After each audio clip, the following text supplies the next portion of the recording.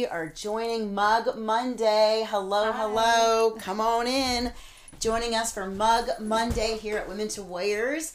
And this is my gal pal here, Jessica. She's going to share with us her amazing testimony and story. We've been chatting it up a little bit beforehand for a little bit of a preview of what you're going to talk about. I got the commercial. It was really good. It's like cliffhanger. So I can't wait to hear about your story. But this is our mug. This is what we talk about. Our face is our mug.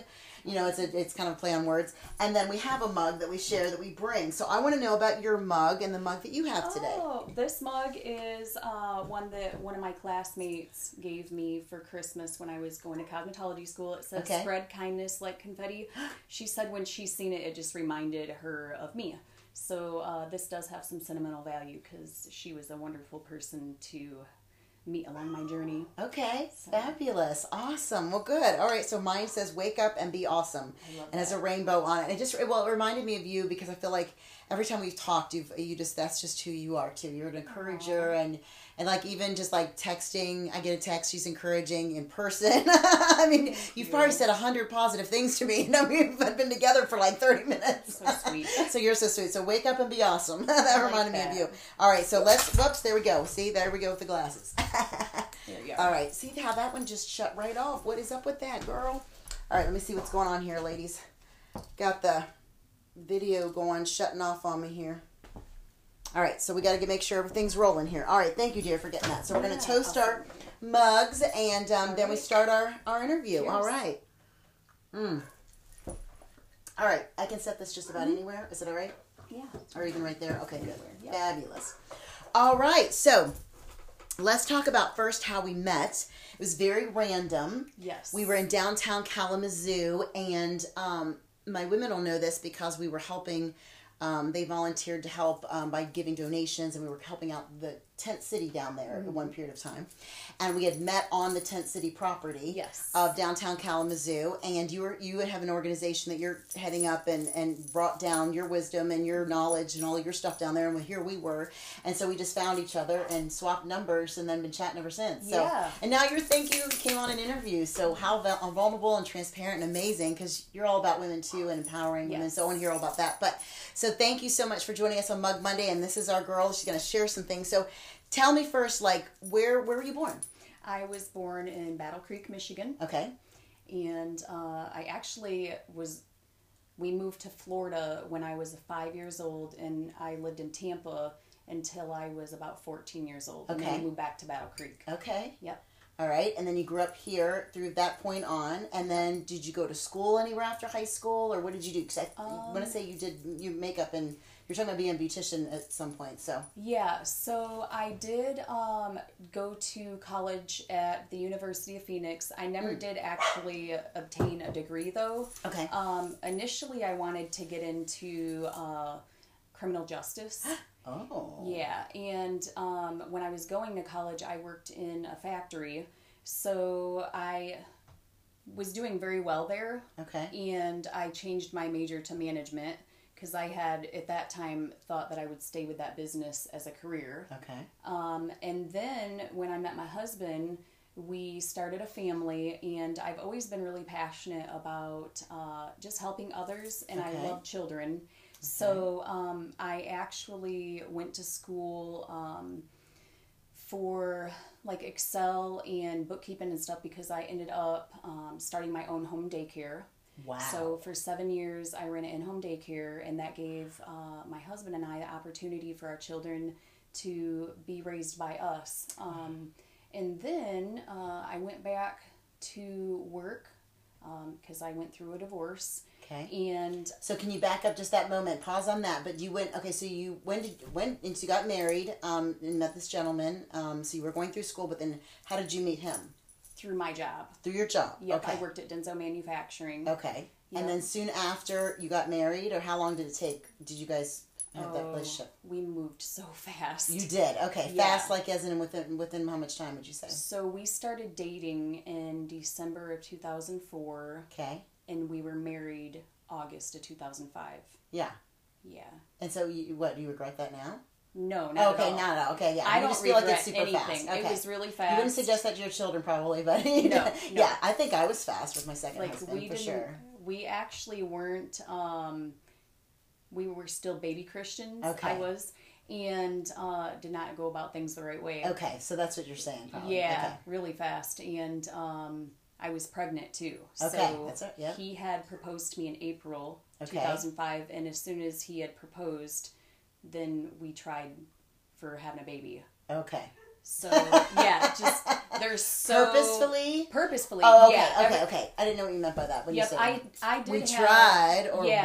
No, we were ready to have babies. I Okay. had another child prior to meeting my husband. Okay. And as part of my testimony, I had actually lost custody of him to my ex-boyfriend. I was never married to his father.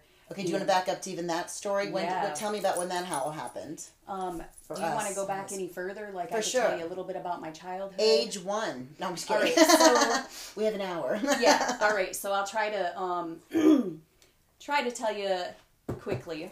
So I was born in Battle Creek, Michigan. When I was 5 years old, we moved to Tampa. That's where my stepfather and my mom had moved, and my stepfather had family down there. Okay. My family is all from Michigan area. Okay. And my real father lives in Battle Creek as well. Okay. So basically every summer I'd come up here and visit with my dad and my dad's side of the family, and my mom's side of the family lived up here too, but when I was with my dad I didn't see them too often. Okay. We moved to Florida kind of to get away. There's some things in the family that Mom just wanted to get a fresh start with. And anyhow, we lived down there for many years. I did not come from a Christian environment. My home was, now looking back, it was very broken. Right. My mom and my stepdad, they'd done the best they could, but my stepdad was an alcoholic. And we were very financially unstable. I went to 20 different schools. Whoa. Yeah. So every year, basically, I'd come back from visiting my dad. Okay. And have a new home and a new school to go to. Wow. Is it because they were split, or why like they would have moments apart, or was it they would just move? We would just move a lot, and I learned later in life that it was because we didn't have any money. Oh, okay. Gotcha.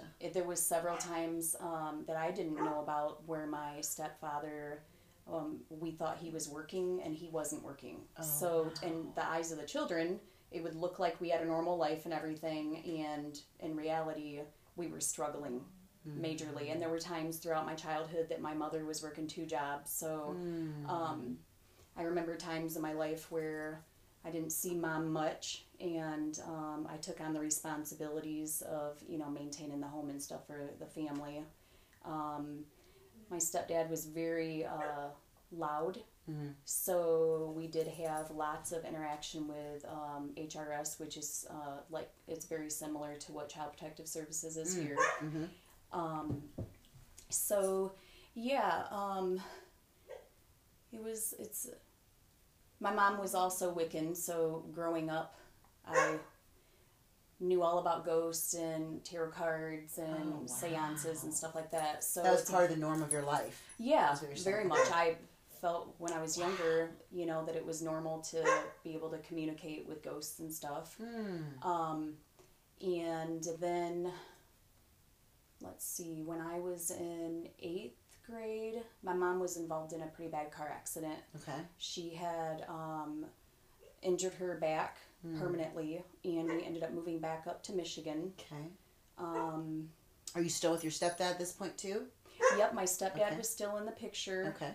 We all moved up here. We stayed with a relative of my mom's. Okay. And then eventually we ended up moving and getting our own place. But long story short, when I was 16, we ended up being homeless. I had a place to stay, but my stepdad ended up moving to the VA hospital, which he had been in before for alcoholism. Okay. And then I found a place for my mom and my little brother to go. So you're on 16 and you're finding them places to go? Yeah. Wow. I do have an older brother and a younger brother too. I didn't tell you that. Yeah. My older brother, he was already moved out. Okay. I'm pretty certain. That time of my life, I was not making good choices. I ended up dropping out of school. I was a straight A student too. I was on the National Honor Society, and I just had made some choices involving myself in drug and alcohol related activity. And so this is, you chose those things because this was your escape, to escape what was really going on in your world. Yeah, and I feel like I was looking for love in all the wrong places. Gotcha. Been there, done that. I had, I never even had kissed a boy or anything until I was 15, and then the same night that I kissed a boy, I lost my virginity. It was my first party, and from that point on, it was just Jessica was making decision after decision that was not in her best interest. Right.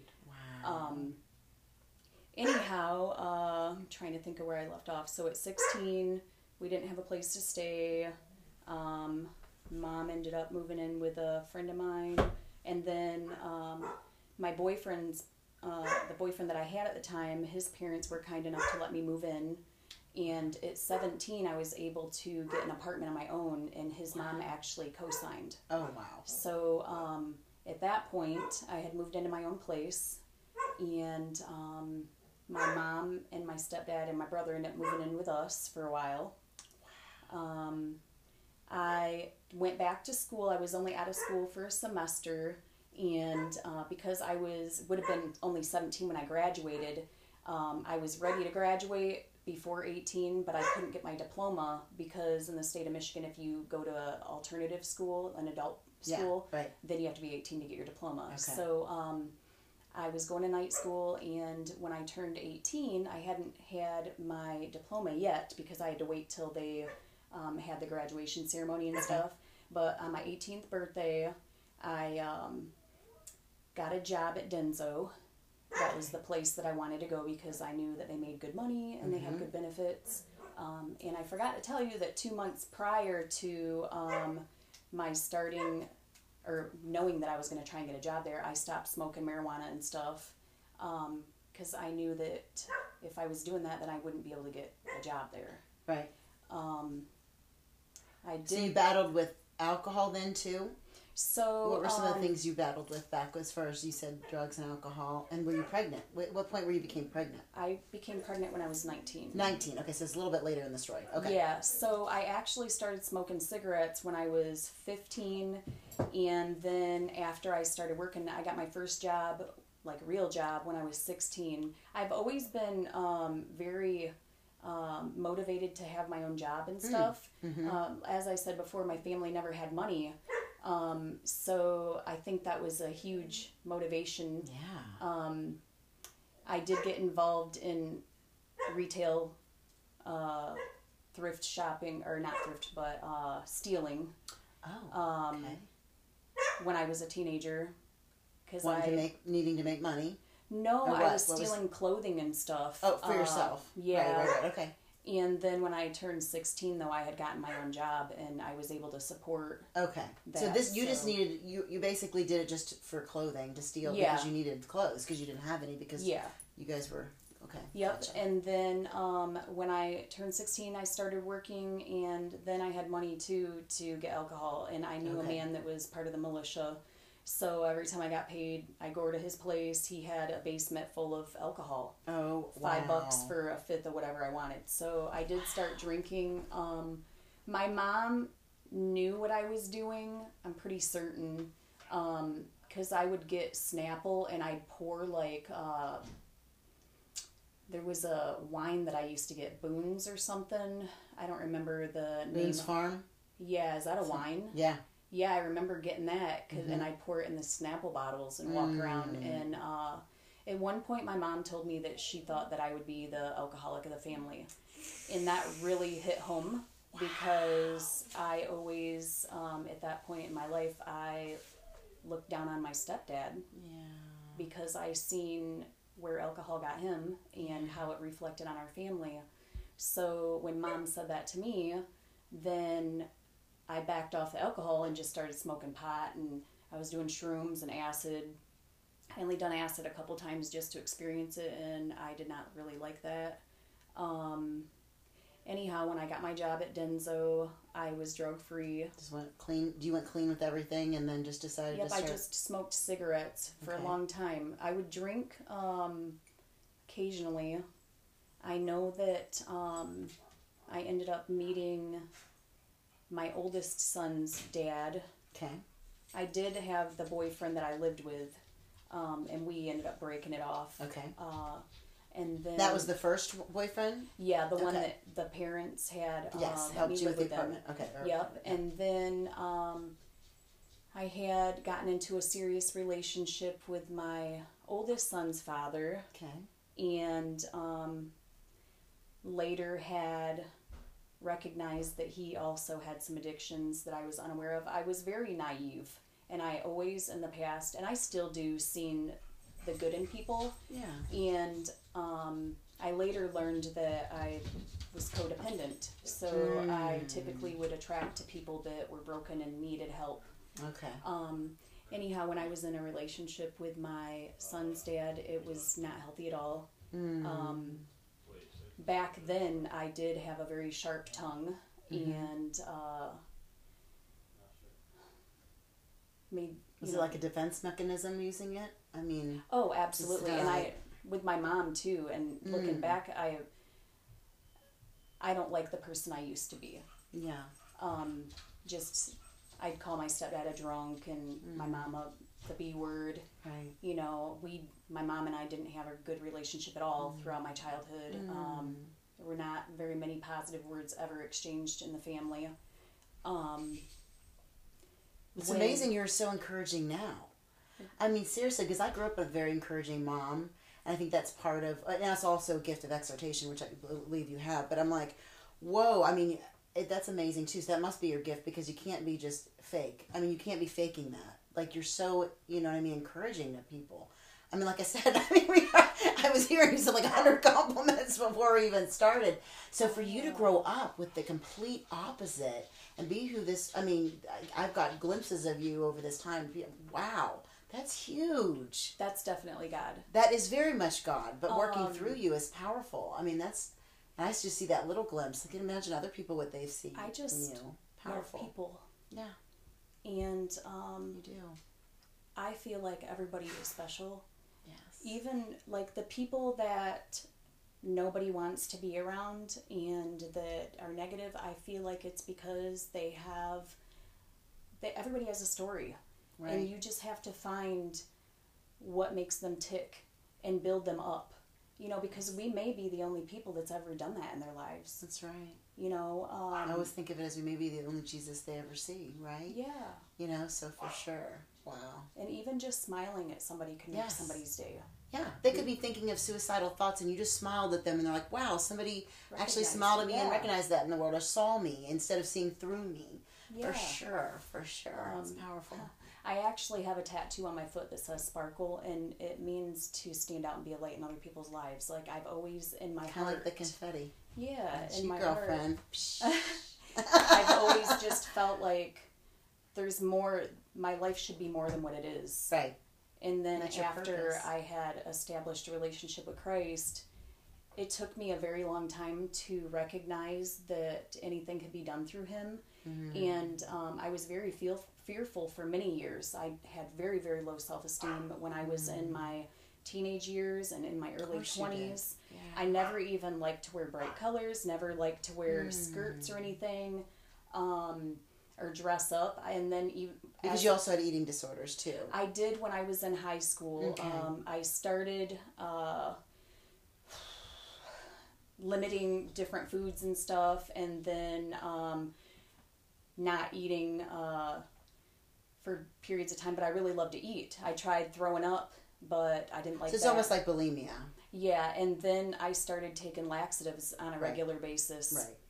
And then in school, when I was in high school, I had a teacher that was teaching on eating disorders, and we learned about individuals that use laxatives as a way of losing weight, and she had shared a personal story, and this teacher I loved. Like, I felt a connection with her. Okay. And when I seen the emotion that she felt when she was sharing this story about one of her loved ones that had done that, I realized that I was going to hurt myself. Oh, wow. And at the time, I just wanted, looking back, I know that it was just a control thing. Yeah.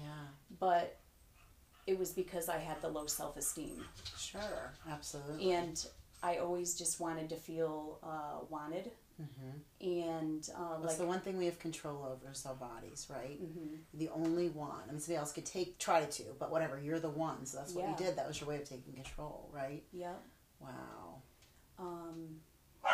So you were about your eating disorders. Do you want to still continue with that with high school? Because eventually you're going to have this baby. You're eventually with this guy. Because I kind of sidetracked you a little bit for a moment of that because I wanted to cover that area because it leads to your future too. But do you want to go back to that, or do you want to finish anything about? Well, the eating disorders had come to a cease when my teacher had shared that. So that was when I was in 11th grade. Okay, good. So 16. Okay. And then, so I was telling you that I had gotten a job at Denso, met my son's father. Okay. That relationship wasn't healthy at all. Because he was an addict of some sort too, or he was not? He, you said you were attracted to that. He had bipolar, so there were many instances where I seen more aggressive behaviors. Okay. And he also was a drinker. I looked down on him. As I said, I had a sharp tongue too, so I was very brutally honest about things, which you can be loving and still honest about things. So, and then after I found out I was pregnant, which I wanted a baby, I remember when I was 16 thinking that I was pregnant, and I was very excited about that. Oh, wow. I just wanted somebody to love me, and I thought that if I had a baby, they wouldn't have a choice. Right. Because that's who would be taking care of the baby, would be me. Yeah. So when I was 19, by this point, my boyfriend and I had purchased a home, and before I found out I was pregnant, he had introduced me to cocaine. Oh, wow. And I loved it. I'm not going to lie. I've always been a very energetic person. Yeah. So that just gave you more. And I hadn't touched drugs for a very long time. Okay. I think I had smoked marijuana maybe 4 times from the time I had started at Denso until this point. Mm-hmm. And this was when I was 19, almost 20. So on my 20th birthday, I actually got a pregnancy test and found out I was pregnant. Oh, wow. And we had been doing cocaine on the weekends. Sometimes I remember even during the week, because I know that I experienced lack of sleep before I went to work. When I found out I was pregnant, that's when I was like, I'm not doing this. And I said, I need you not to bring it around the house because it'd be very tempting, because I really liked the rush that I got from it. Oh, yeah. And we had some of his friends that were at the house quite frequently. I think maybe one of them was even living with us at that point in time. And I remember right after I found out I was pregnant that I walked out in the living room and seen that they were snorting coke. And being a smart aleck, I walked up and ran my finger across it and put it in my mouth. And I was like, do you like what you see? Because it's like you don't care. Right. You're still bringing it in the home. Right. And I shouldn't have done that, but I did, because I thought it would prove a point. But I wasn't thinking about my child either at that point. Yeah. I didn't do it ever since then. No, of course. But it was really embarrassing going to prenatal visits and having to tell. I was very shameful knowing that I had put my child in a situation knowingly. Yeah. So, ignorance for my part, that one swipe could affect the baby that much?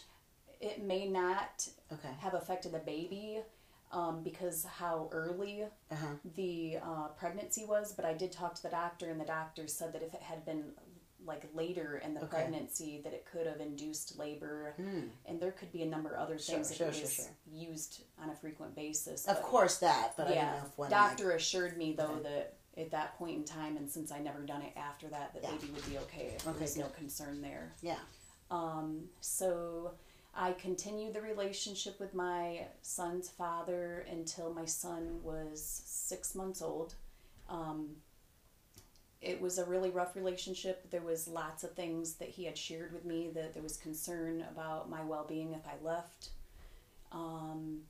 I tried to work through it, but he was very scared to be a father, and I felt like that influenced him to drink even more, because that's his coping mechanism, and he didn't medicate his bipolar consistently.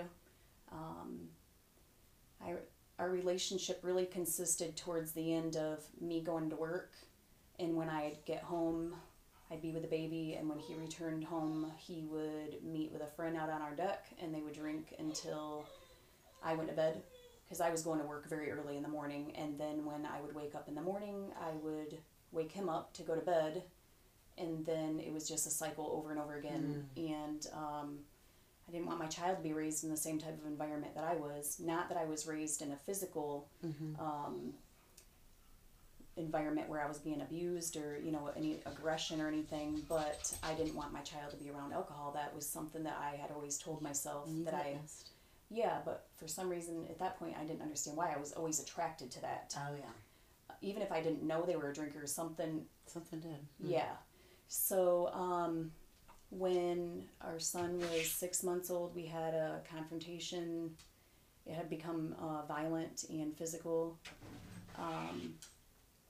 When I actually was able to get on top of my boyfriend, I had just punched him in the head as many times as I could, because I had fear for my life that night. I won't go into details, but I was scared that I was going to die. Of course. And I never called the cops any of the times that things had gotten aggressive. I felt bad for him. I loved him. Right. Like I said, did you feel like they were your fault too? What the anything that happened, did you put that blame on yourself? Yeah. That last incident started because I had smacked him in the face, and that's the only time that I'd ever hit him or anything. But it had escalated to the point where, like I said, I thought that I was going to lose my life. Yeah. And there was lots of guilt, but that was the last time we were ever in a home together. Oh yeah. I had left, and so you took the baby and left. Well, I told him that I was going to be done with the relationship, and he left the house and told me that I could have it. And I don't even remember where he lived, but he didn't want to be a part of our son's life at all at that point. Oh, wow. Okay. And I told him, no, I don't want my child to be raised like that. Yeah. He was absent for a very small amount of time, and eventually had agreed to still be a part of Robert's life. Okay. And long story short, I ended up moving back with my father. Actually, it was the first time that I ever lived with my father on a consistent basis, because I had only been... Because this is your real natural father. This is my natural father, yep. So you go from... do you ever have a communication or relationship with him at that time? I did. So it was okay to move back in. Okay. Yeah, gotcha. I had always maintained a relationship with my dad. Okay. Because I know you said you visited, but I didn't know what kind of relationship. When we moved up here, when I was in junior high school, then I would see him more frequently. Okay, and I also had babysat my cousins and stuff, so I seen him. So at that point, I felt that it'd be in my best interest and for my child for me to move in, because it was an unplanned pregnancy. I had just bought a brand new car, a new house, and the more I worked, the more I had to pay for a sitter. And at that point, I wasn't getting financial help from anybody, and I couldn't afford it. Right. I had tried getting assistance, and because I made good money, I was denied. Oh, wow. So my father was very welcoming to allow me to stay there with my son, and we lived there for quite a while. I want to say maybe 6 months or so. And then I ended up purchasing another home. The home that I was residing in, that my son's father and I had purchased together, I had asked him if he wanted to move back in there, because I knew that he had a girlfriend that had a consistent income, and then he had friends that moved in, and I just walked away. I left all that for him, everything in it. Yeah. And we were still cordial towards each other. Okay. And I had purchased a home that was just 2 blocks away so that as our son had grown, he would be able to stay with either of us and go to the same school. Okay. However, and I had asked our son's father, when he moved back in that home, if he could watch our son while I worked. His father did not have a job, and I knew that he had involved himself in things that weren't safe, but I had trusted the fact that he wouldn't make bad choices when my son was around. Okay. And since I was encouraging a relationship between the two of them, I thought that it would be a good idea. However, later I had learned that there was a lot of things going on in the home that my son was exposed to, and how I learned was I would drop our son off around, I would like to say 3 a.m, because I was going in early to try and make more money, and they would just leave the front door unlocked with a pack and play in the front room, and I would go in and there were several people passed out in the home, and eventually I had met a man that had moved in with them that I had learned had been in prison for many years, and I ended up actually falling for this guy. And at first I was like, oh, that's great, you're hanging out with people that have been in prison now. Right. And then... And somehow you got swooned in. Yeah, because this person would stay up till 3 a.m. just to tell me to have a great day at work, and started noticing you. Yeah, and that's all it took was somebody to give me attention. Right. Because all the insecurities and stuff. Right, absolutely. And that individual, he did spend, I think, 8 years in prison. From what I knew, he had been in prison for stealing cars and stuff. I'm not exactly sure. And he ended up telling me that, people were smoking marijuana, holding my child in their hand while they were doing it. And I knew that some of the other individuals that were in the house were doing harder drugs. Right, and I knew that course. because I was involved in it when I was there. And he had made mention that the stuff was still going on and that things were being sold out of the house and stuff. I mean, the clue would have been dropped off the pack and play, and he saw the people passed out, right?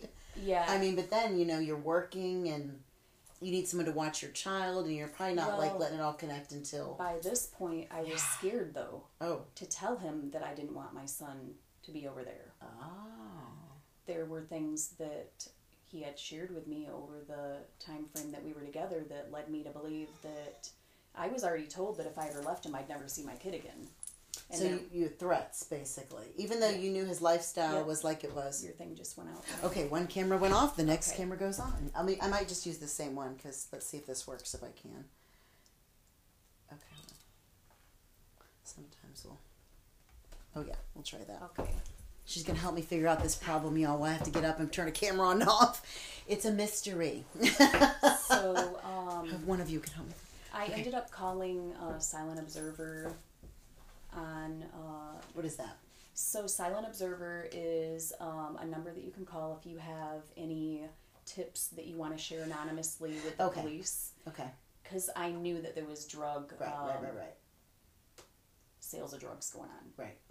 And I... So you were scared for your life again. Yeah. And the baby being taken away and all those things, because he put that threat out there. And he's also your sitter. I mean, I know it's his dad. And my son's dad. So I kind of felt trapped. Oh, yeah. And I had shared with a mutual friend that I called Silent Observer. And then during this whole time, it was within a short period of time, I had a sandstone about this big thrown through my window in my house. And a neighbor, it was at 2 o'clock in the morning, a neighbor seen the vehicle, and it was definitely somebody that was associated with that person. I was told that when I had confronted an individual, I was told that I ruined their clientele by calling Silent Observer. Anyhow, I had always believed that it was best for our son for us to have a good relationship and stuff, and like I said, I had trust that he was doing things that was in our son's best interest. But he had asked during one of my weekends if he could have our son to take him to the lake, and I figured, I wasn't doing anything, so I thought that he would have fun at the lake. And how old is your son by this point? Oh, he was only a year and a half. Oh, wow. Okay, year and a half. Yeah, maybe younger than that, actually. It was younger than that. Okay. Because a year and a half was how old he was when he was taken from me. Okay. So, I forgot to tell you that when he was watching our child, there were times that I showed up and I had noticed that there were bullet holes in all of the birdhouses and stuff. They lived right in the city, too. Okay. And the windows to the garage were spray painted over. And then one time I showed up to pick up my son, and nobody was there. And I had found out that, I believe it was that same day, I dropped my son off and his dad wasn't even there, and I didn't know. I left my child at this house. Oh my gosh. Thankfully, yeah, the girlfriend was there, but I found out that he was put in jail the night before because they had a dispute and he was arrested. So, back to the date that he had asked to take our child to the lake, I had agreed with it, and I had packed snacks, all kinds of drinks and stuff, and then I put sunblock in there. And when he returned our son, he was extremely sunburned. And I was very upset because I left the sunblock in the bag. And it was so bad that I had to call into work the following Monday. This was like on a Saturday. And he said that he couldn't tell because he's colorblind and just all kinds of stuff. Anyhow, by this point, the gentleman that I had been dating...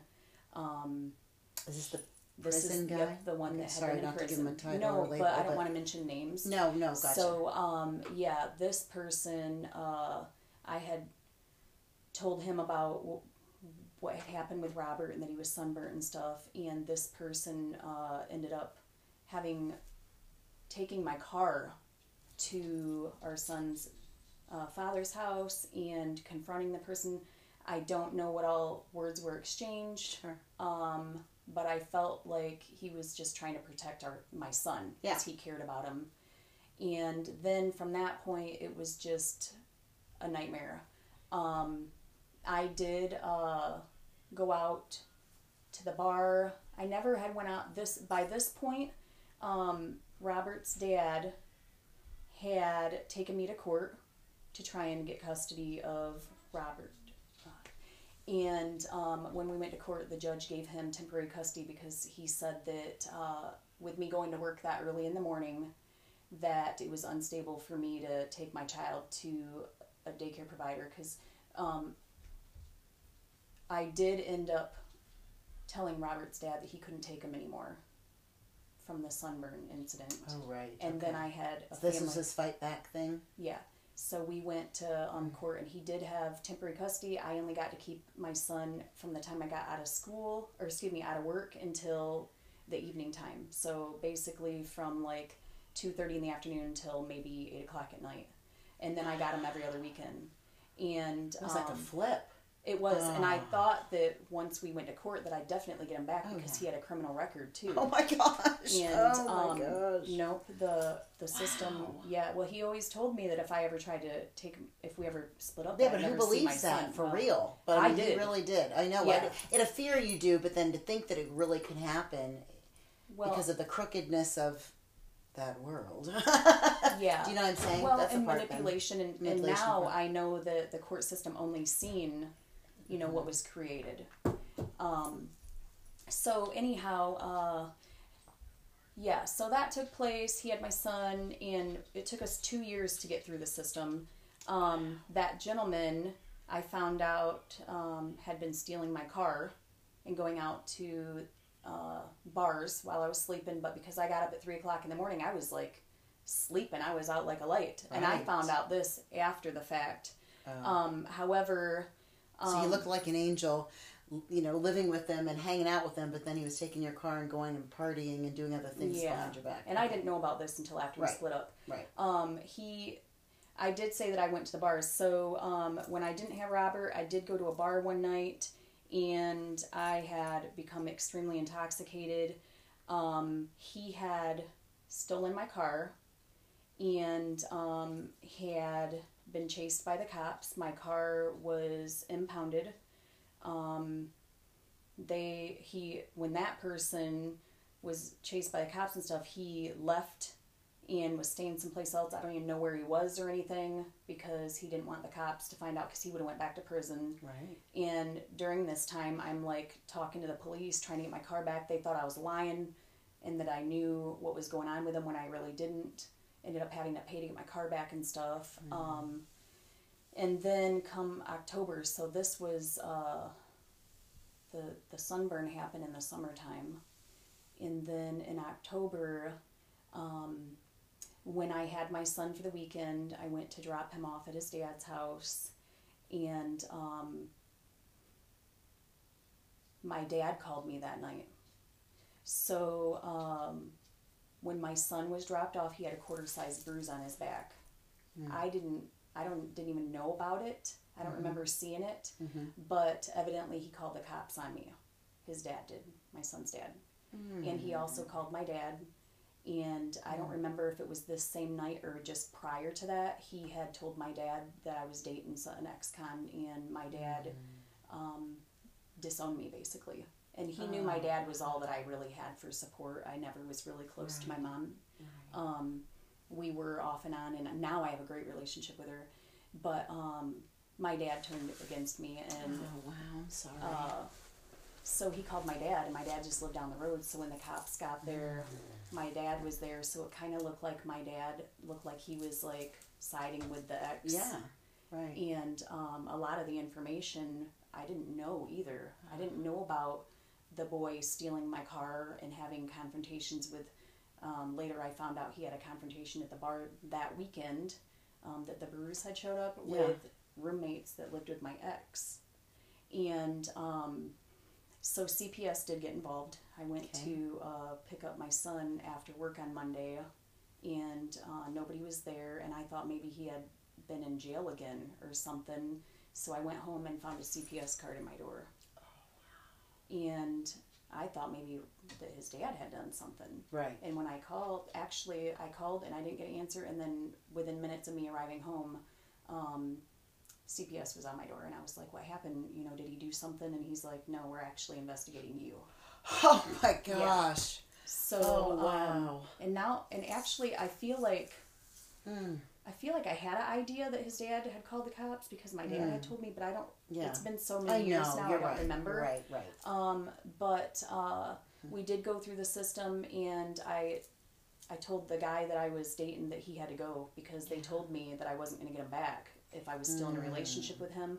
The investigator had basically created a story that my ex-boyfriend, the one that was living with me, the ex-con, that he got drunk and had a confrontation with some individuals that lived with my son's dad, and then he came home and beat my son, and that's how he had gotten a bruise on his back.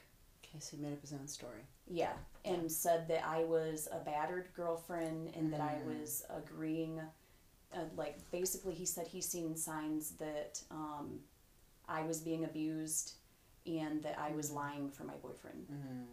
Although that wasn't the case, though. Right, of course. So I volunteered to go through counseling. Right. And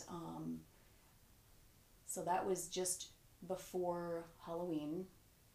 And then right before Christmas, I was told that I'd get my son back. Okay. And I went to go pick my son up after court, and was laughed in my face saying that I can't take my son because there was a, what is that called? A restraining order on me. Well, I got a hold of my lawyer, and to find out there was a restraining order that was in the system, but it was never signed by the judge, so it was never recognized.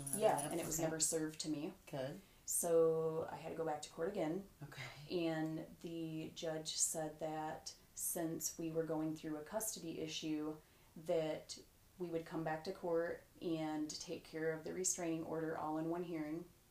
Well, every time we were supposed to go to court, there was a delay. And does this mean you don't see your child all this time? Well, I was able to see my son at the Toller building for a little while. That first investigator through CPS had me actually going down and sitting in a room where people could see us and make sure my son was safe. And then when another investigator took over, he had informed me that I didn't need to actually be down there, that they do that where they know that a parent is unstable and unable to take care of a child, that he said I could have like a family member with me, because at this point they were, investigating and didn't know if my child was safe to be around me. So my dad had agreed to do supervised visitation with me. And so I did see my son through supervised visitation for several months. I don't remember when the supervised visitation had ended. I think it was when the CPS case had come to an end, which was right around Christmas, and I thought I was getting him back. And then I have to believe that it was still, his dad he still had temporary custody, so when I was able to get him back, it was still not overnights during the week because I was working. And eventually we made it back through our hearing and stuff, and I did admit, because he had brought up everything that I had done that would make me look, just like not a good mom. So I did admit that I'd done the cocaine, and I admitted that I did hit him, and there was a lot of dishonest answers on the other party's behalf, and they gave him custody. And I had questioned how that was possible when there's like a history of violence and no job, no driver's license, and they had told me that as long as he was on probation that my son was going to be safe around him. So I spent 3 years of my life literally every single day doing whatever I could to try and investigate and build a case. I had learned that in Michigan, daycares and schools have an open door policy, so I had called every day to talk to my son for years and got no answer, or else so that meant you could talk to him anyway? I mean, I wasn't even, they wouldn't even allow me to talk to him. But is that what that open door policy means? So the open door policy means that if I'm a legal parent, then I could go into the school or the preschool to visit with my child. But nobody would let you. I went there when his dad did start working. They did put him in a daycare, and I found out where it was, because like I was paying for childcare and for the child support for him to go to school and stuff. So they had put him one in Battle Creek, and I was going there after work, and at first they wouldn't even let me go in the room, and I found out later that it was because the other parties had told them that I was abusive, and I was actually at that point on the registry for neglect, because in the state of Michigan you automatically go on that list if they open up a case, and I wasn't on there for abuse, it was for failure to protect. Oh wow. So they wouldn't let me even see him until I had established a relationship, and they later apologized, but they were just protecting the children, and I understand that. But so I did go there after work nearly every day for a while, and then when the parent on the other side found out, they moved him to a place in Kalamazoo, so I couldn't visit as frequently. Wow. Yeah. So anyhow, that's when I established a relationship with God, though. When I was going through the court system, and I had it was during my interactions with CPS. I don't wish to change anything about my past, because every single experience I went through was definitely a growing experience for me. And I feel like God's put me in these situations so that I can have compassion and teach others. Because as a young mother, I never thought that being around people that, had been in prison before, or that were on drugs, or probation and stuff, like, that was a normal environment in my eyes. I mean, when I was a teenager, I was going to the jail to visit people all the time. And in my early 20s, like, the group that I hung out with, and even particular people in my family had been in trouble. And it was nothing that was unordinary to me. So when I was going through CPS, though, I met my hero. And he was my counselor, and he had encouraged me to go to church, and he had told me that God has an amazing plan, and he was like, why don't you try a sport or go to school? And that's when I started going to college. All right. He changed my life. He's the one that... His name's Paul Furtado. Okay. And... Like a mentor came in your life. Yep. Okay. The first... I would have to say the very, very first person that's ever built me up and encouraged me to do something with my life, to live. Wow. You know, and he had spoke life into me and helped me to recognize that I had a lot to offer people. Yes. You know, and I started going to church. My dad, my real father, actually did go to church. Okay. He started going when I was in 6th grade. His brother had passed away, and then that's when he started going. But I didn't go. I remember when I was a teenager, I didn't like going. But when I was going through the custody issue, I had hit rock bottom. I realized that a lot of people that I thought were my friends really weren't.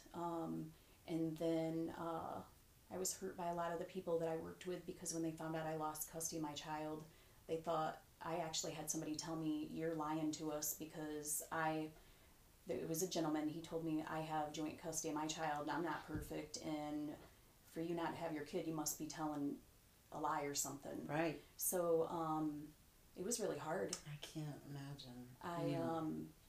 Because all these lies are being told about you. Oh yeah. You know what I mean? And then you're having to live through that, right? It was really hard. And then my child, that's what I lived for. Yeah. You know, I might have made bad choices and everything, but I always put my child first. I didn't know. Of course. The choices I were making were not healthy for him. Right. When it was brought to light, then I realized, man, what was I thinking? Right, of course. You know, but in my eyes, I done everything for him. He never went without. I done lots of things, took him to parks and libraries, and made sure that I had a good relationship with him, because I come from a home where I didn't feel that closeness, and I always yearned to have that, and I wanted a baby. As 16 years old, I wanted a baby. Right. So anyhow, this counselor that I had seen, he just speaked life into me.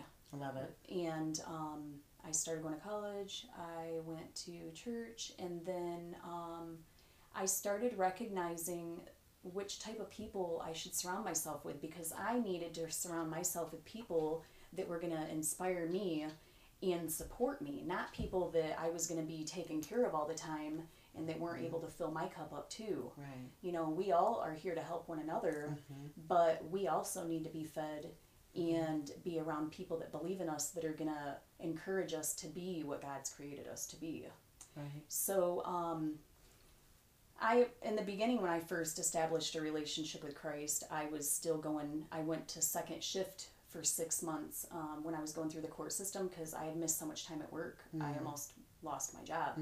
And I was going to the bars and stuff. That was the first time really that I had, since I had turned 21, that I had went to the bars like casually. I remember a time or two when I was with the ex-con that I went to the bar, but I never really had went frequently or anything, because when I had Robert, I never drank or anything around him. Right. And then when his dad got custody, I had started going to the bars and stuff. But then when I had turned to God, I started feeling conviction. And I knew, because I would leave the bar and like my friends would make fun of me because I was going home because I wanted to go to church the next day. Right. You know, right. You can't live both worlds, right? No. So, well, you can try. Yeah. You were trying. And I was still breaking myself. There was lots of footholds, that I had to let go of. Right. I call it dabbling, because we talk about a lot with diet. We're like, just can't dabble and try this and this and this when you're supposed to be eating clean this way. So that's what you were doing in life. Yeah. You just, So, let's see. I was changing my ways slowly. Okay. And were you overwhelmed by everything because you're having this conviction of absolutely. life? I mean, did you start beating yourself up? Oh, because, yeah. Okay, you did. I did. Yes. Okay. And I remember that one of the young ladies that went to my dad's church, I had become saved, and by this point I actually just started dating my now husband. Okay. And I remember when I was first saved, going to church, and this young lady that was closer in age to me, she kind of took me under her wing. I remember crying to her and telling her, how do I know that God loves me? You know, and I felt just so shameful for all the things that I'd done in the past. You know, just treating people the way I did, because I was very, just brutally honest. I was always very loving too, but at the same time, like if somebody looked at me the wrong way, I'd be like, what the, you looking at, you know?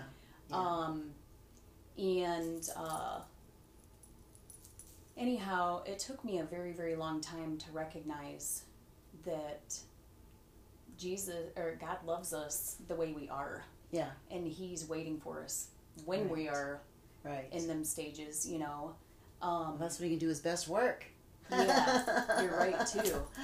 And anyhow, so Scott was, my husband was actually my boss's boss at my job. Okay. I worked under him for 5 years, and I never had a personal relationship with him, but when I took a hardship at my job, I had to go to him to ask if I could move to second shift. So I kind of had to tell him my personal life and why it was warranted. Okay. You know, and he did agree to let me go to second shift. Okay. So I was on second shift for 6 months. When I went back to first shift, Scott, over that 6 months, had been working out and stuff and had lost a lot of weight, and I was attracted to him when I came back. I didn't even recognize him. Like, I remember asking one of my coworkers, I was like, who is that? Right. You know, and they were like, oh, that's Scott. And I'm like, oh, okay.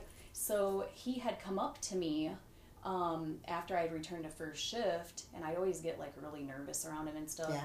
But he wanted to make sure that everything was okay with my child. Oh, wow. And wow, that really made me feel good that somebody actually cared, you know. Right. And so for several months from a distance, I was like, oh, I really liked him. Yeah. And one of my good friends, I was spending some time with her one night, and she was like, oh, guess who I ran into? And she told me that she had bumped into Scott the night before, and was like, I used to... she was telling me that she was on a golf league with him and thought he was a really great guy, just was picking the wrong people to have his partners, and she's like, I just wish that he'd find somebody that's going to be good to him and stuff. And I laughed, and I was like, well, maybe that girl's right at the tip of his nose, you know. And she was like, what? And I was like, yeah, I've liked him for a while now. And she actually called and told him that I had a crush on him.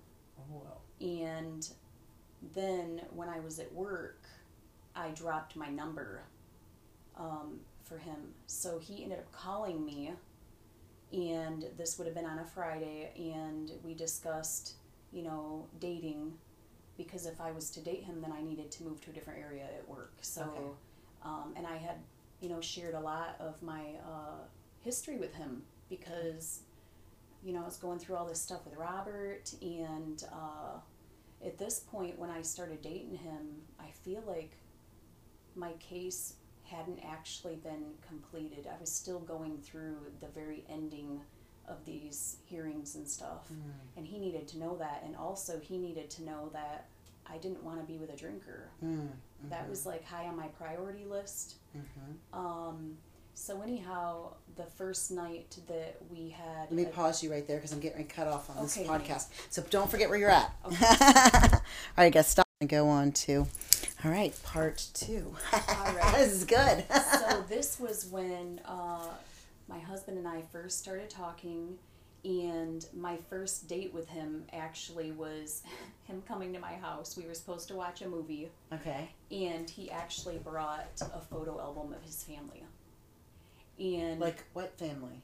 His family, his mom and sister, because he never had any children. He had been married prior to me. Okay. But he had shared this photo album. It was of his sister's wedding, and he had just got back from St. Lucia and was like showing me his family. And in my heart, I always wanted somebody that was close to their family. Yeah. Because I thought, well, I'm not super close to mine, and I would love for that to be, right. you know, something that's really important in his life, because that's always what I've always yearned for. Right. So the whole time he was there, we didn't even watch the movie. We're going through all these pictures, and he's telling me about these excursions and stuff. And I realized, wow, this guy is really amazing, and he loves his family. What other guy is going to spend time sharing his family on a first date? Right. You know, so when he left that evening, we had decided that he would go to HR to let them know on Monday that we were going to be dating. Okay. You know, because it wouldn't be, you know, within standards and stuff. And right. So that Monday, I moved to another area at the plant, and we started dating. And we moved really fast. I ended up moving in early in the year, the following year, because that was right around Christmas. And as I said, in April he proposed, and we really wanted to have more children. Right. I wanted more children. He wanted children. Yeah. So, and I got pregnant right away. I was 5 months when I got married in August. Wow. Yeah. So, and where's the custody at with your son at this point? You're still visitation kind of thing? I did have visitation, and then early in 2005, his father was granted custody. So I got my son. Man, it's been so many years, I can't remember, because I feel like Robert was around a lot, but I know I didn't have him all the time. Right, of course. And I feel like it might have just been Wednesdays and every other weekend. I don't remember. Because I spent 3 years. Maybe I had him every other week. That's what it was. I think I had him every other week, but I only had joint physical custody. That's what it was. Okay. But I wanted him all the time. Okay. Yes. Can I come in? Honey, I'm in an interview right now. Is it urgent? No, but it's just a short question. Do you mind? You can ask it. Of course not. Yeah. Of course we should ask the question. Let me. I don't know if it's anything personal.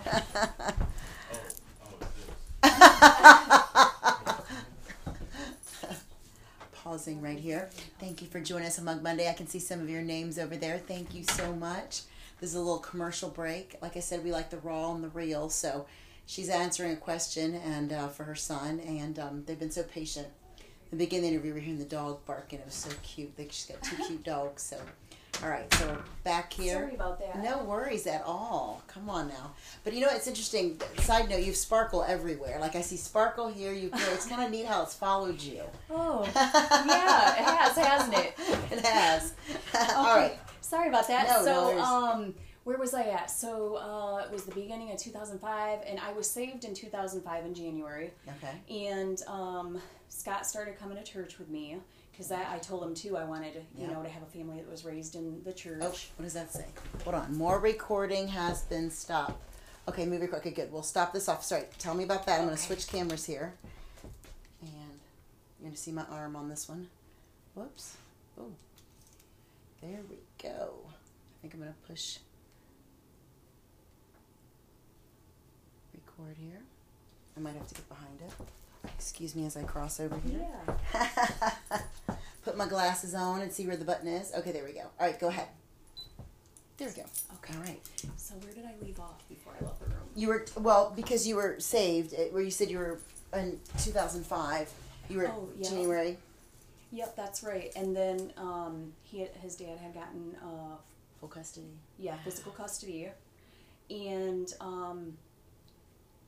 for 3 years, like, I literally would everything I could. I was doing research and then visiting, like, the daycares and making sure the doctors' offices were getting paid and stuff. And I had built quite a strong case, but in the state of Michigan, they don't like to change the custodial environment after a child's been in a home for 6 months. So I learned later that's probably why every time we were supposed to go to court, it was delayed on his side. Okay. So anyhow, Scott and I started a family, and about 2 weeks, actually before we started the family, our first together was in the womb. 2 weeks before we were going to get married, I found a bunch of alcohol bottles and stuff. So I knew that he would drink beer and stuff when he got home from work, but and people that worked with us would tell me that he was alcoholic and what are you getting yourself into? Yeah. So I didn't believe all that. Right, of course. Yeah. And when I found all the alcohol bottles, it confirmed what people were telling me. And it also brought back a lot of memories from my childhood because with my stepfather being an alcoholic, my mom used to ask me to go look for the bottles. So like at that point it became obsessive that I was looking for the stuff. And when I confronted him, he told me he'd get help. And you're still prior to marriage? Well, I told him I wasn't going to marry him. Okay. And then he promised that he'd get help. Okay. So I felt bad. All these people, you know, were anticipating us getting married and stuff. And everything that I had dreamed of having in a family was right there. Like his family, they all have gone to college, and it would be natural in my eyes, I felt, for my kids to be raised in an environment where they naturally thought that they would go to college and stuff. And he was going to church with me. You know, this is the first man I ever dated after I went through counseling that I felt like I married up. Okay. You know what I mean? It was very hard when I started dating him because he would pay for dinner and everything that we done, and I'd never experienced that. As a matter of fact, when we were married, we never had a mutual account because I knew that my contributions weren't going to be as much as his, and I knew that I would have a hard time spending money that I didn't earn. So, anyhow, the alcoholism. So after we got married... so you got married anyway? We got married, yep, because I thought he was going to get help. Okay. And things were great. He was a great husband. So we got married in 2005, and we had officially divorced, I want to say in 2014 or 15. We were together 8 years, married 10. The last 2 years of our marriage, I was moved out and everything. From the outside looking in, it looked like we had the picture perfect marriage. Yeah. I was involved in the church that we had went to after we started a family. It wasn't the same one as my dad anymore. I was a teacher there. I had done devotions with women on calls and stuff in the morning. However, there was a lot of things going on that people weren't aware of. Right. And I didn't tell anybody because I didn't want anybody to judge. You want your world rocked. Yeah. And I felt like I couldn't be me. He was very comfortable taking care of the family. I had actually established a daycare. After we had our first child together, I wanted to open a daycare, and he supported that. So I had to actually get the abuse stuff expunged from my record to be able to start the daycare. So I didn't think about that. I went through that process and then had a wonderful establishment. My daycare, I absolutely loved all the parents and just watching the children reach their milestones and stuff. And Scott was very supportive, helped me put together so many different things just for the kids, like in our backyard and stuff. But in the evening time when he'd get home, I always felt like there was kind of like a switch that went off because we were so different and we never had established a friendship. He's very athletic and into sports, so as soon as he got home, all sports on the TV and stuff. And then I'm very musical. I always had music, so I'd turn off the music when he got home. And then I never had an opportunity to play any sports or get involved in any extracurricular activities when I was younger. All I knew was taking care of my family. And I really wanted to get involved in activities outside of the home when I was married the first time, and I didn't really get any support. I felt like anytime I wanted to do anything, he would tell me, I don't want you to do that because, and then it'd sound like it was a great idea, like that it was be in my best interest.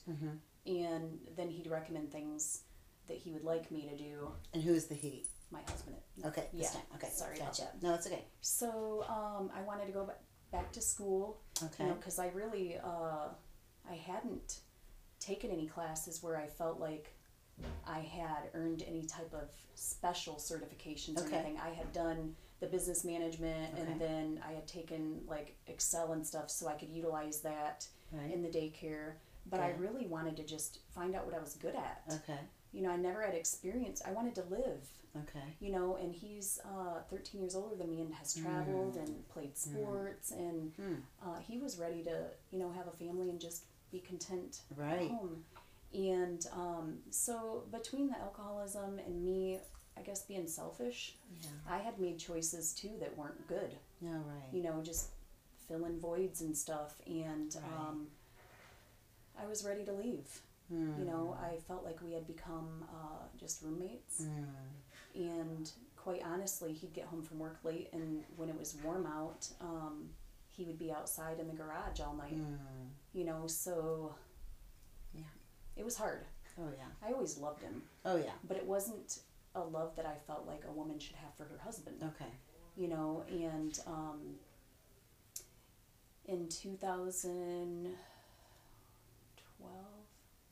trying to remember here now, 2012, I told him that, we needed to see a counselor. Okay. And we went to counseling a couple times, and then it didn't seem like a priority. We were told that we needed to have date nights and stuff because we never did that when we had children. Never really focused on one another. I didn't even sleep in the bed the last several months of our relationship because I didn't want the kids sleeping in bed with us, and they managed to get in there. You know, and because that was our only time we had, like, where we could be alone. Yeah. So I felt like there wasn't a prioritizing or any type of want to connect. Yeah. And then when the counselor said we needed to have date nights, we done it a few times, and then after that it seemed like I was the only one pushing for it, you know. So in October of that year, I think it was like 2012, I told him that I was done. And for 2 days straight, he had come home from work just puking and beside himself, and I felt bad. Because of the alcohol? No, just because he was so stressed sick out. of us. Okay. He didn't want us mental to. strictness. Yeah, he didn't want me to leave. Right. Okay. So again, I put my own needs and stuff on the back burner, and I said I'd stay, but it was never the same again. There was still a lot of distance between us. Yeah. And I felt like I was making choices just to make everybody else happy. Right. Absolutely. And then in June, the following year, he always used to ask me, what's wrong? He must have been able to tell, obviously, because I wear my emotions on my sleeve. And I was in the shower, and he came in and was like, what's wrong? And it just came out that I want a divorce. And it wasn't premeditated or anything, but I knew that I needed to follow through because it was on my heart. Oh, yeah. And I didn't even realize it. So at that point, I went ahead and followed through. And we had stayed friends. You know, I cared a lot about him. I just felt that at that point in time, I really didn't think that we were meant to be. I had a lot of growing up to do. Yeah. And he needed to get help with his alcohol. Yeah. So and you had a child together. We actually ended up having 3 children together. 3 children, and the time that you're leaving, you have 3 children, and then your son. And then my son. Okay, yep. Okay, gotcha. Oh, and actually, I had forgot to tell you that when my oldest was 6 or 5, it was the first week of him starting kindergarten. I actually ended up getting full custody of him. Oh, wow. Yeah, so there's so much things. Oh my gosh, yeah, it's okay. We need like a part 2, 3, and 4. Yeah. I'm kidding. So, we could just tell whatever you could tell now, but it's no, it's okay. We got custody. Yeah, Fabulous. his father there was a huge change in circumstance that showed that he'd be better off than on him. So actually, I got full custody, but then after the first maybe a year, I had asked his father if he wanted to take him every other week. This is another story, so I'm not going to go into it. No, it's okay. Really long. So back to the divorce. So you went through the divorce. Yep. So for 2 years, though, we didn't divorce right away because my husband was so kind to provide insurance and stuff still for my oldest. And I had to establish myself with a career and stuff. I went back to a home that I had, the one that I had bought for my oldest son and I on the other side of Battle Creek, and I moved in there. And I wanted to get in the medical field just because I've always wanted to work with people, but I couldn't find a job that I could make more than minimum wage to get my foot in the door.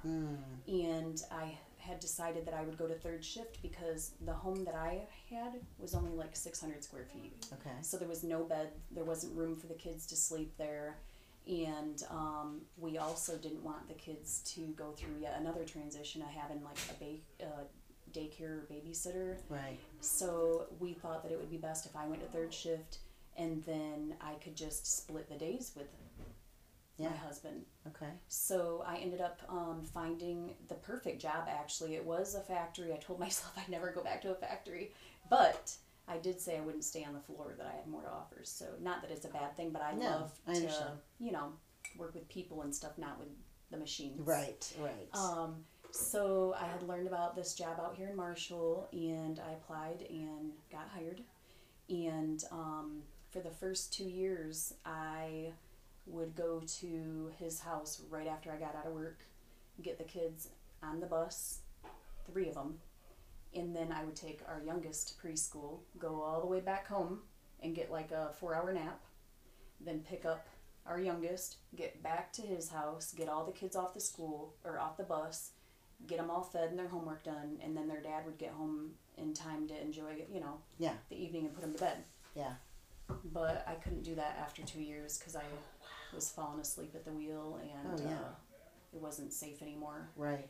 But during that time, there was some amazing things that happened. I had met one person that ended up becoming a mentor. So this is only the second person in my life at this point. Right, yeah. Because the other one was the counselor. Right. And this individual had told me, hey, I see all of these great characteristics. I know that you want to get in the medical field eventually, but I think you'd be a great leader here. And I ended up applying for some positions. I got 5 promotions at that job in less than 3 years. Wow. Yeah. And it was all through God too. I was like, I don't remember what the book it is in the Bible, but my favorite verse is, I can do all things through Christ who strengthens me. And I would just recite that in my head all the time. Right. Because I was so fearful, but I wanted to push myself to see what I was capable of doing as well.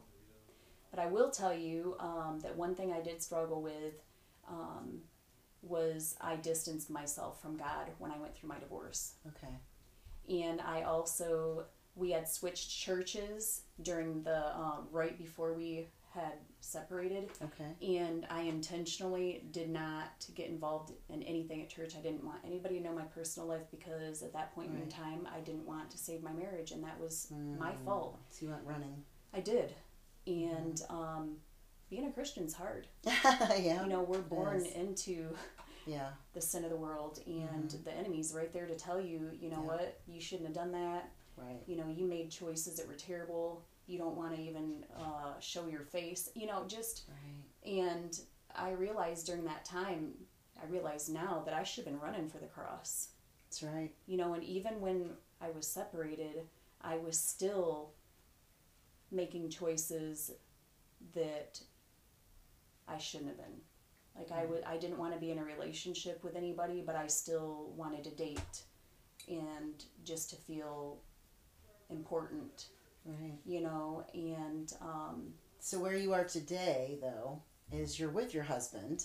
Yes. Yeah. So y'all worked this out. I mean, I know we have to shrink it now a little bit, but so you're with him now, and that's a miracle in itself. Yeah. So what pulled us together was during the course of our separation, he had escalated with his drinking, and there were several times that he would reach out to me because we were still friends for a long time. Yeah. And I would help him get set up with rehabilitation centers and stuff. So he had gone out of state even to get help. And in 2017, his father had told me it was time for me to take the kids away from him because there were things going on that I was unaware of. I didn't realize that the extent of his drinking had escalated so much. So I did get an attorney, and I was fighting for full custody. And then the drinking just escalated even more after that. And in 2017, it was on a Saturday, I think it was July 29th, his father called and told me that he was in the hospital, that he had been taken by ambulance. And I didn't know the extent of what was going on. His father and I haven't had the best relationship. Yeah. And his mom told me the best that she could. I've always had a good relationship with his mother. But I thought that he was having some issues with his kidneys and stuff or something, but I didn't understand what was going on. He had developed pancreatitis and his body had shut down. A few days after he had been in the hospital, his mom called me and told me to come up there. And he had, my goodness, just, there were IVs all the way around his bed. He was on oxygen. They, one of the nurses pulled me to the side and said that you need to be aware of this. Nobody's told you, but he's probably not going to live 2 weeks. And I had found out later that they had actually, before I was even invited up to the hospital, they had actually had everybody go up to the hospital to say their goodbyes and stuff. Wow. So during this time, I'm like totally confused, thinking, I need to get my kids into counseling, be prepared for his death. And I actually ended up losing my stepdad in 2011 to alcoholism too. So everything that I had not wanted my kids to go through, here I am thinking, nice, Jess. Right. However, he pulled through.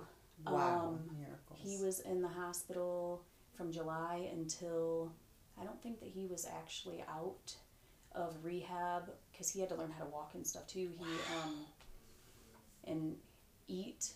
I believe these are all the things. He has now a pacemaker. Wow. And he also had a fistula in his arm because they expected him to be on dialysis the rest of his life. He's not had to do dialysis since 2018. Praise God. But he was back out of the hospitals and stuff in December 2017.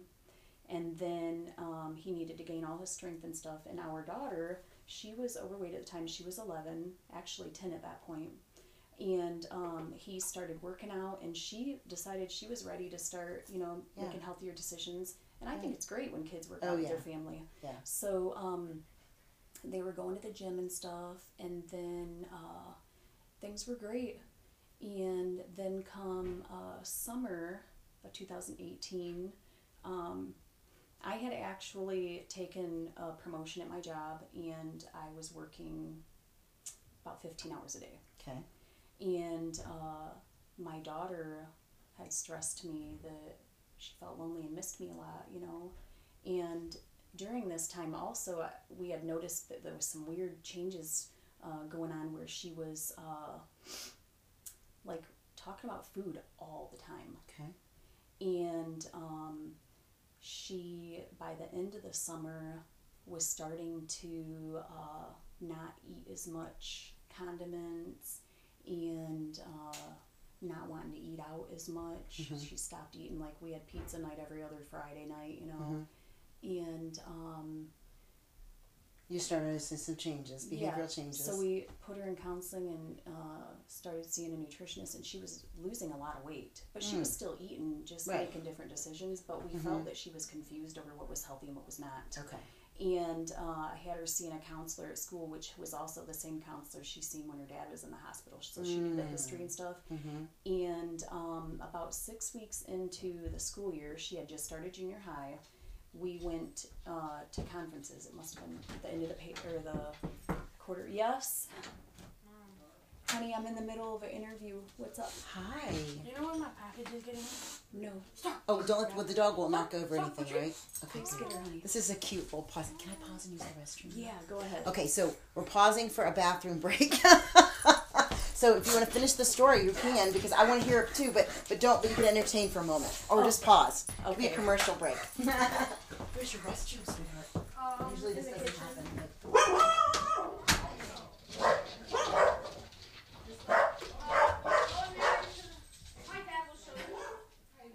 Sorry about that, guys.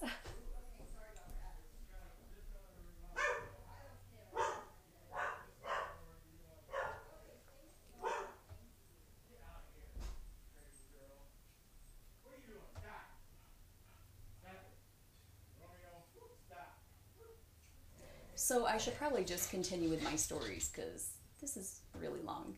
Anyhow, where did I leave off? I was telling you about our daughter. I'm still in the interview, honey. It's recorded. Bro wants me to meet him at his house at 2. Okay, honey. But anyways.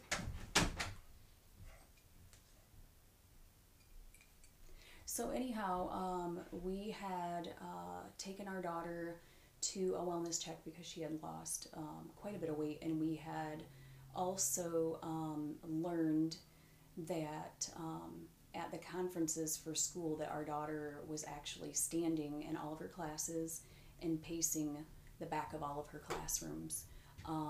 We had learned that it was actually anorexia that she was diagnosed with.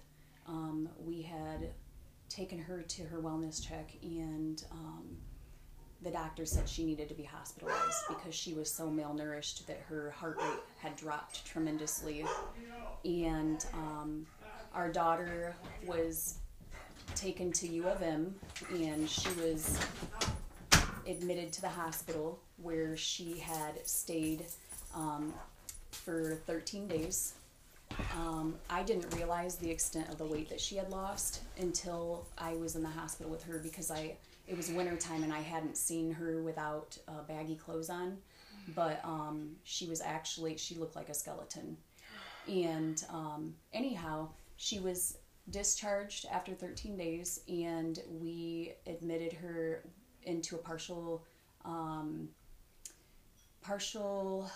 inpatient program at the U of M, where we went through family therapy to help recognize signs of triggers and learn how to feed her. After she had left the U of M from her initial stay, the eating disorder had then began fighting back. Like, she was not eating at all now. Oh, so she had experienced a lot of emotional distress, and at one point I had to have Scott take the boys because it wasn't healthy for them to be around that. And we went to this partial inpatient program from January until spring break. It was 5 days a week.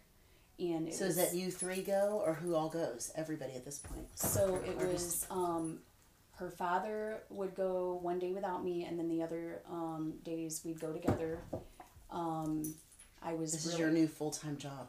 Yeah, and I was blessed to have a job that I could work mobily. Like some days, because they had evening classes too. Like in the evening we'd go one day out of the week instead of during the morning. So I was able to kind of shift my hours and stuff around. Right. Anyhow, so through that whole experience, Scott and I had grown a friendship. Wow. You know, and I could tell that Angel wanted us to get back together and stuff. And I had told her that... Oh, gosh. I didn't think that... I didn't want her to be hurt, but I didn't like her dad that way. Right. And then during the summer of 2018, you know, we're still hanging out and stuff. And I realized that I really did like him again. Okay. So we started dating. Wow. Yeah, and it was incredible, though, because this time we put God first. Yeah. This is the first relationship that I've ever, like, we just decided we weren't going to sleep together. We were going to make sure that we got to know each other and get in the Word. And we went to premarital counseling. and went through some incredible studies that our pastor had recommended. Okay. And we got married on our anniversary date that was from the first marriage. So August 27th of last year we got remarried. And in the meantime, there's been a lot of activities going on at our church. And I had learned a couple years ago that our church was going to start roasting their own coffee, and that the money that was made from that would actually be donated towards counseling for trafficking victims. So ever since our pastor had made mention of that, I always felt a stirring in my heart that I was going to be somehow involved in that ministry. Okay. So that had always been in the back of my mind. And in April of 2019, I had lost my job. Oh, wow. So right after Angel was released from the program and stuff, I lost my job. Okay. And so at that point in time, Scott and I weren't even an item yet. Right. And I felt in my heart that the Lord was giving me nudges like, don't go back to a factory. I have a plan for you, and you're going to earn a gift that you're going to provide to people to build them up. Wow. And at first I thought it was like massage therapy or an esthetician or something. So I was actually going to Douglas J. Aveda to do a tour to find out about the esthetician program, because I actually had a lead on a job to be an esthetician. But when I went there, the Lord told me I was going to do hair. Oh. So before I even left, Wow. I told them I was going to take that program. And here I am, single mom, Right. lost a job. I was helping with landscaping for a friend of mine just to make money to take care of the kids. I had no idea how I was going to pay for school or my bills while I went to school. But I'll tell you, God has an amazing plan. Oh, and yeah. every time I feel like I'm being nudged and I take a small step and see His favor, He always delivers. I tell you, so the house that I had, Right. I sold. I was renting it out. Okay. And because we bought this house I bought this like 4 or 5 years ago, and I still had my old house. Okay. It sold cash in hand within the first couple days it was on the market. Wow. And I was worried it wouldn't sell because how Right. small it was. Right. And that money that I had received from that house, I was able to pay all my bills in advance Oh, wow. for the duration of the time I would have been in school. Oh, praise Yeah, God. that is, That is like, amazing. He But you had to definitely- purpose your heart to Him in order for Him to bless you with all of that. and be obedient. Yes. You know, And quit being so selfish. I'm just kidding. yeah. That's So- me a lot. I'm like, No. okay, guys, like any good parent, right? Direct your back. So I was able to go to cosmetology school, and I was concerned I wouldn't even know how to pay. I wouldn't have the money to pay off my bills and stuff for school either.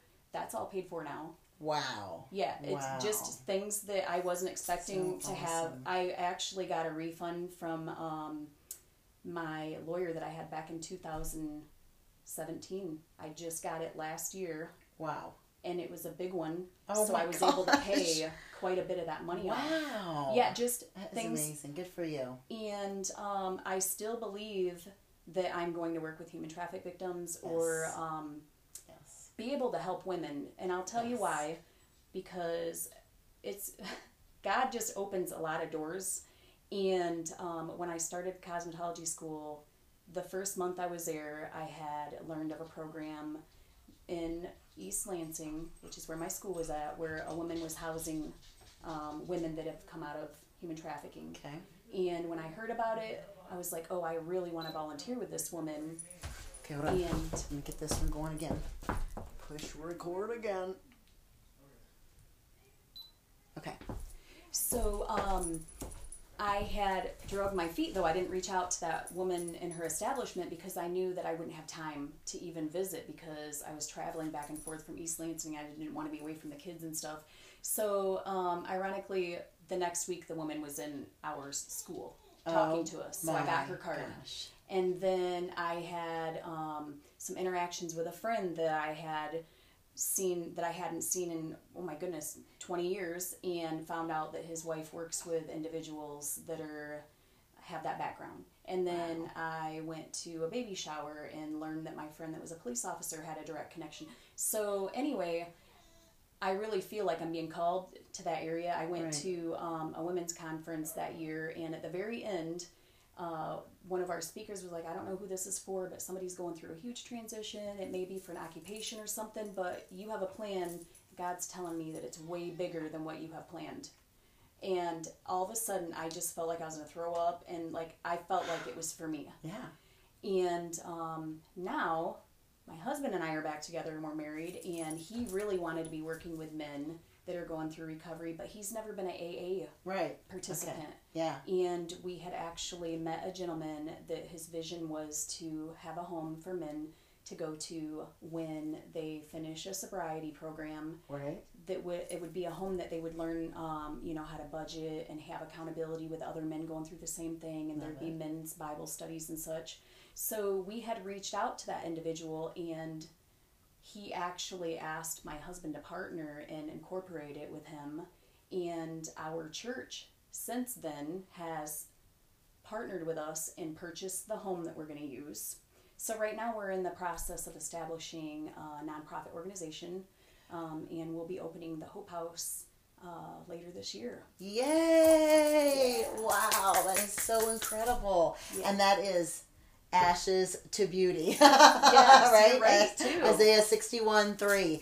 Okay, I know y'all noticed her cute shirt here, sweatshirt, super cute camo. We know we love that. Thank you. Yeah, this was actually a women's conference that I went to in Missouri. Yeah. And it was an incredible experience. So. Yeah, super love that. Okay, so I want to ask you, and a lot of this we might know, but you can give a quick synopsis if you want, of how you daily fuel yourself in your spirit, heart, mind, and body, because all the things you just shared, I mean, you could easily be like the Eeyore, woe is me, whatever, and, you kept on keeping on. Mm-hmm. So in your daily, what do you do for your spirit? What do you do? For my spirit, I do daily devotions, and I pray.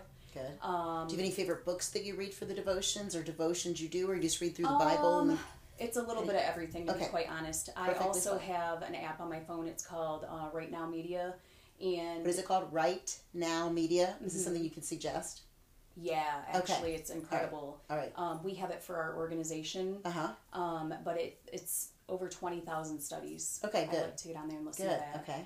And then also, I love to worship through music. Yes. So I'm constantly listening to worship music. Yes. That's why we're friends. Yeah, because we both love music, right? Yeah. Also, it's very important. We feel the need to be engaged in small groups at church. Yep, absolutely. That's definitely we call those tribes. Our group is that. So, and that's extremely important. We weren't created to be alone. The Lord looks at us all as His children, so that means we're family, and we need to be there for one another. We are sisters. That's right. All right, so your heart, we definitely know that you're putting your heart through human trafficking. You're going through this organization, starting this with the men, and you're going to do the administration stuff. I think. Yep, I'm the secretary of the board. Yep. Right. And so that's for heart, and you're giving back and all that. And what about your mind? How do you challenge your mind? Like, do you consider that too with what you said, the podcast you're listening to? Oh, absolutely. Or anything else that you do, you would challenge your mind? Because you definitely have educated me on a lot to your day, because you educated yourself through all of it, and those life experiences have given you that amazing education. So that's a huge wealth right there that you have. So as far as the mind, I have taken a conscious effort to recognize the enemy's mind games that he plays. We, as a human, it's natural for us to believe the lies that we hear in our self-conscious, but his lies, others' lies are everywhere. And one thing that's been really helpful is just recognizing God's promises and not letting those negative thoughts be the leader of your life. Just recognizing that God has an amazing plan for you, and it's all good. Not to say that we're not going to go through rough experiences in our life, because we need that too, because that's when we grow closer to God. Right. But yeah, that's a huge part of the wellness. So you're always mind. Transforming your mind. You're consistently recognizing that. And that's huge. Yeah. Well, it's an awareness, right? Because we all are blind or deaf to things, and it's just that constant awareness. We need to keep waking ourselves up. Keep pinching yourself, everyone. And having boundaries as well. Yes, absolutely. Figuring out what those are for you personally. Yeah. Now, what about your body? Do you go out and walk? Do you exercise? How do you train? Do you train it? I mean, if not, it's totally cool. No, I don't know. Actually, I love to go out for walks, especially now that it's getting warm. Yes. And then I have been going to the gym. Yay. Our daughter and my husband. Because you said they did that before. Yep. And I didn't get to hear that part of it. I mean, for what you shared, but the gym part of it. So the gym you joined it too. Yeah. Mm-hmm, good. Well, and we used to always do that. Yeah. Together when we. Because he's a sports guy. Yeah, and before we had children, we would go to the gym every day. Oh, okay. Like, yeah. Honestly, when I was pregnant, I was there until like the week before I had babies, and they yeah. were there in the little Nursery. car seat in the. No, they were right next to us when you're working training. out. Yeah. Yep. Okay. So yeah, that's always been really important. Yeah. Yeah, Awesome. that's super. Good. Which helps you mentally too. Yeah. I mean, and I believe it's the whole package for us as the Warriors: spirit, heart, mind, and body, and just trying to find the balance in those. Not always perfect, but you're just trying to get the balance. Mm-hmm. Not be strong. Like my husband, he's very physical. He's big into working out, so he realizes that might have been too high of a focus for years, and he's just trying to find that, within himself, with us in general. So, well, wow, this was an incredible interview. I feel like we didn't get to talk about everything that you wanted to share about before we started, but everything you shared was incredible, way more incredible than I expected. So thank you for that. Yeah, no problem. I just I really hope that anybody that might be going through similar experiences recognize that it's not the end, that God's always there with you. He's really just a breath away, and He's waiting for you to turn to Him. I wouldn't have gotten through any of this stuff without my faith, and I'm really excited to see what His big plan is for my life. Yeah, bigger plan, because it's already been big, girl. Yeah, but I know it's even bigger than what I can imagine. Right. And also, like, when you feel nudges, take them baby steps, because that's Him, especially if you're like, what am I thinking this for? Right. And then if you need reassurance, then get in the Bible. Because a lot of the times when I'm like, what am I supposed to do? I'll just be like, Lord, speak to me through your word. And I'll open the Bible, and it's not just a coincidence that whatever verse I land on, that it's related to what it is. It's because God's speaking to you through that. Right. And you have to be able to recognize that. Absolutely. So really awesome. Well, thank you so much for this. This was incredible. I'm so grateful. So let's cheers our way out. All right. All right. And there we go. And thank you, everyone. Thanks. For joining us on Mug Monday. And I'll let you see, there's a couple people that you can say hi to.